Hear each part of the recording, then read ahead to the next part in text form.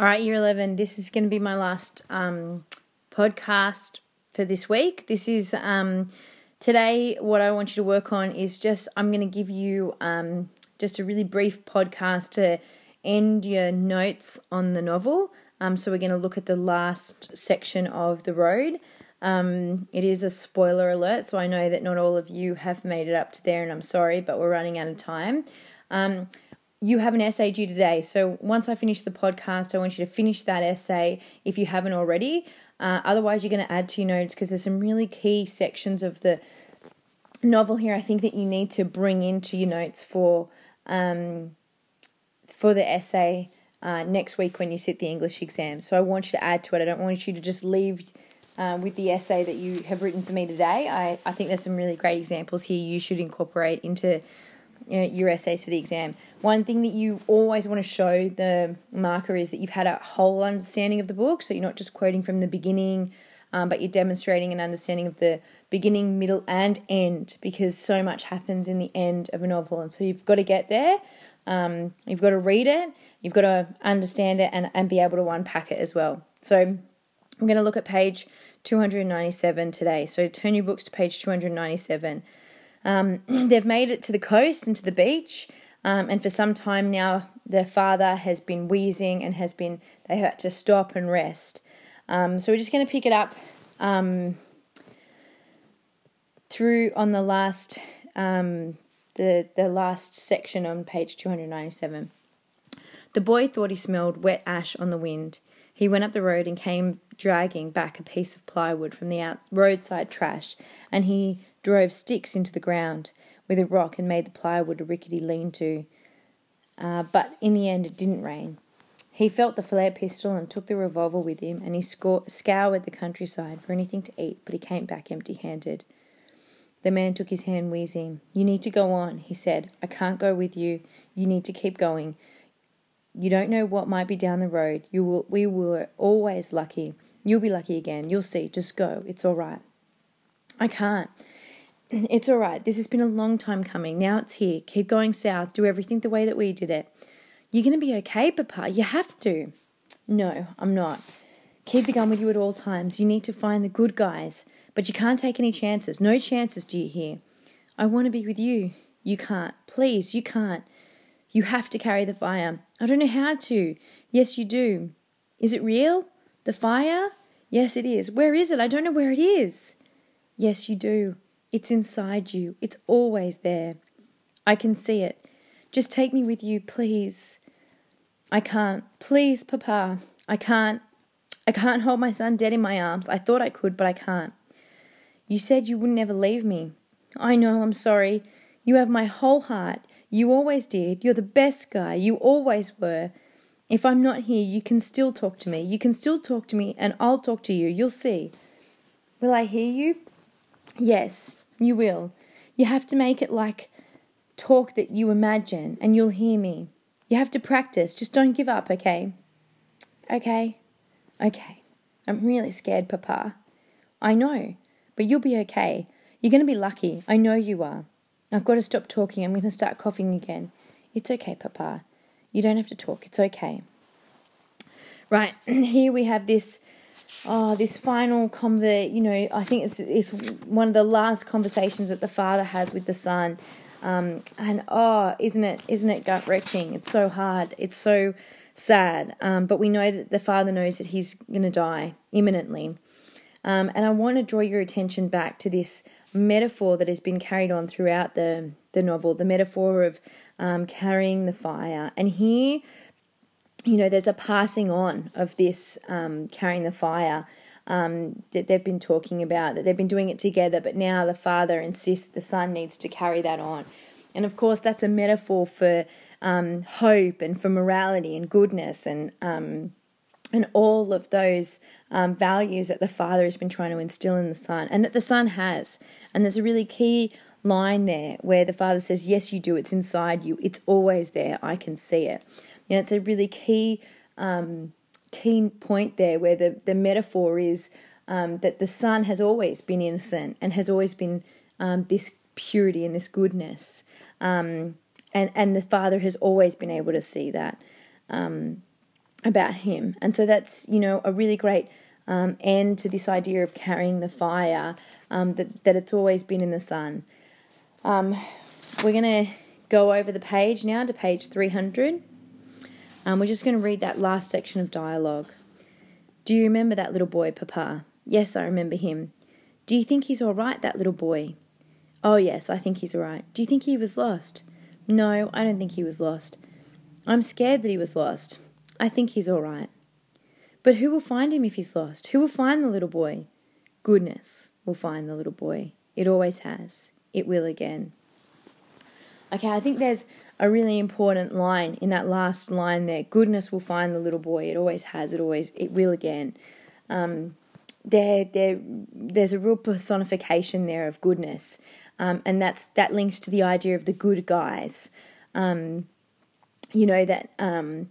they have, as he said, been lucky, and that they've been able to survive, and they've been able to hold true to what they believe in, and the boy hasn't been abused, and the boy, though he's seen horrible things, he's seen them, but they haven't touched him. He has still maintained his innocence. And so the father is reassuring the son here that, and this is what he has to cling to because he's dying, and he can't protect his son any longer, and so he has to cling to that. That idea that goodness will find him. And I think there the father is really reassuring himself about his own son, whereas the boy is actually talking about that boy that he saw, that he's been preoccupied with, and that he thinks he's seen since they were in that small town. Now, they'll in a minute he runs into someone coming 3 days later, and this man has a son and a daughter. And it's not clear whether this son was the little boy that the son saw, but there is the idea that this family has been following them, and knows them, has been watching them, and there's obviously a conversation about whether or not they should take this boy in now that his father is dead, and in the end they do,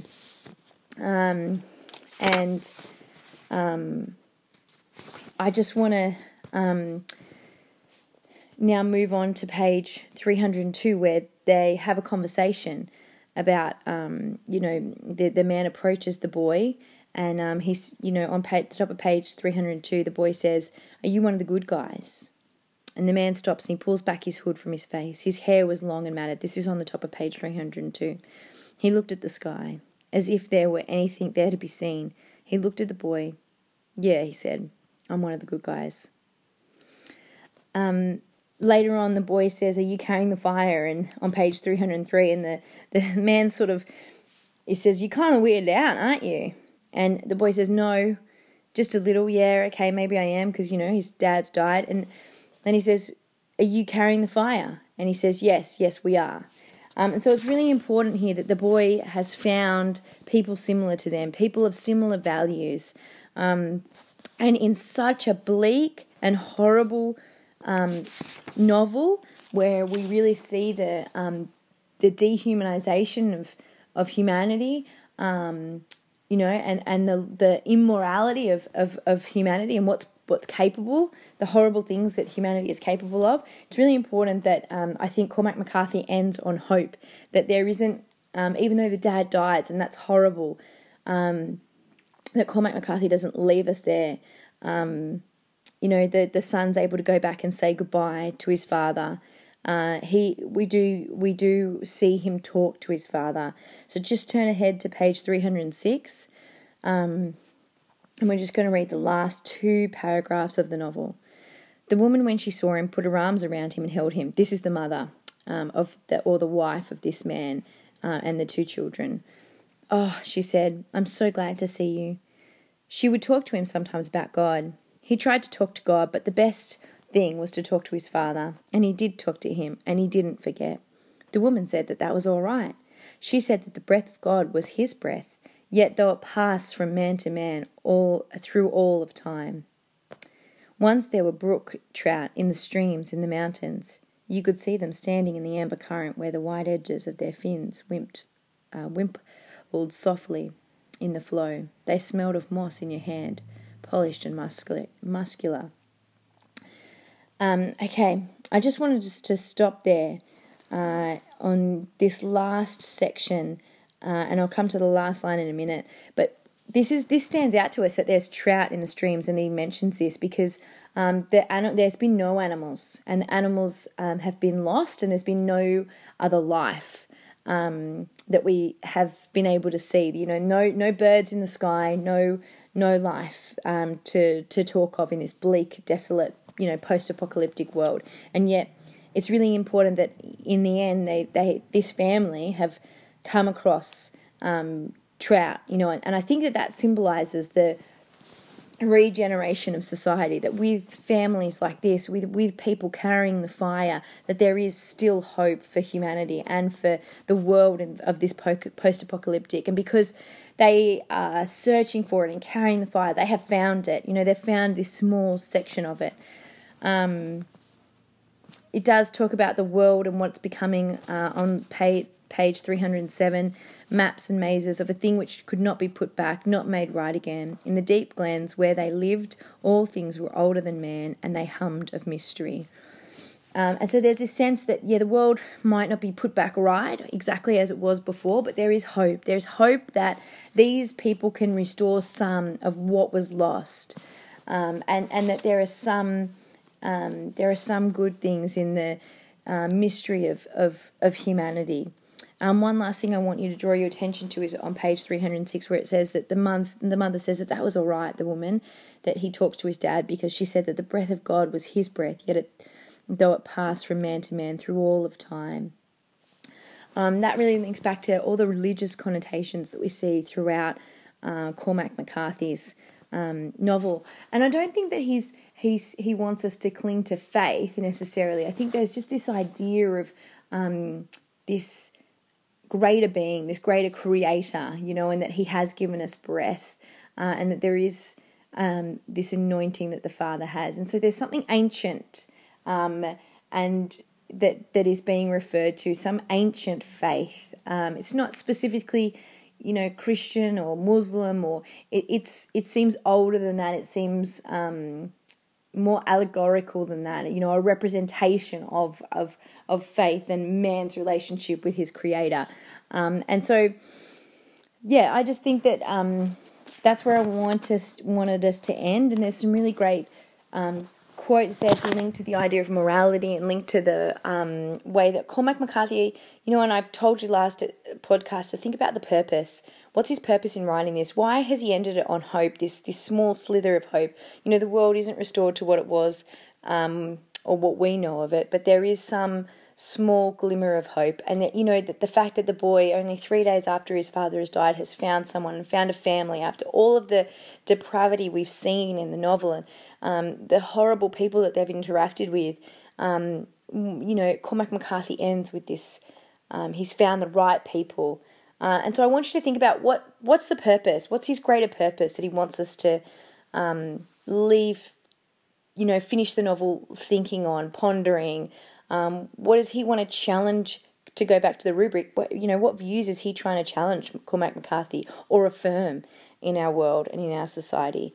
So I hope thinking about that metaphor of carrying the fire and that personification of goodness has been helpful for you as we, look at the last couple of sections of the novel. As I said, something for you to think about for next week for your exam. So I want you to spend the rest of this lesson finishing your essay. If you haven't already, everyone needs to have an essay handed in.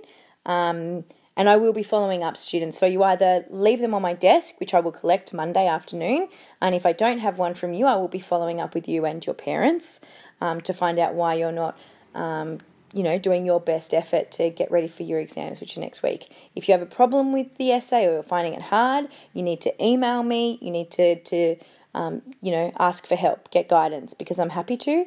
Even though I'm not there Monday, Tuesday, Wednesday, we can do it via email. We can sort something out. So I look forward to reading your essays and giving you feedback on Thursday in preparation for your exam next week. Thanks, Year 11. Bye.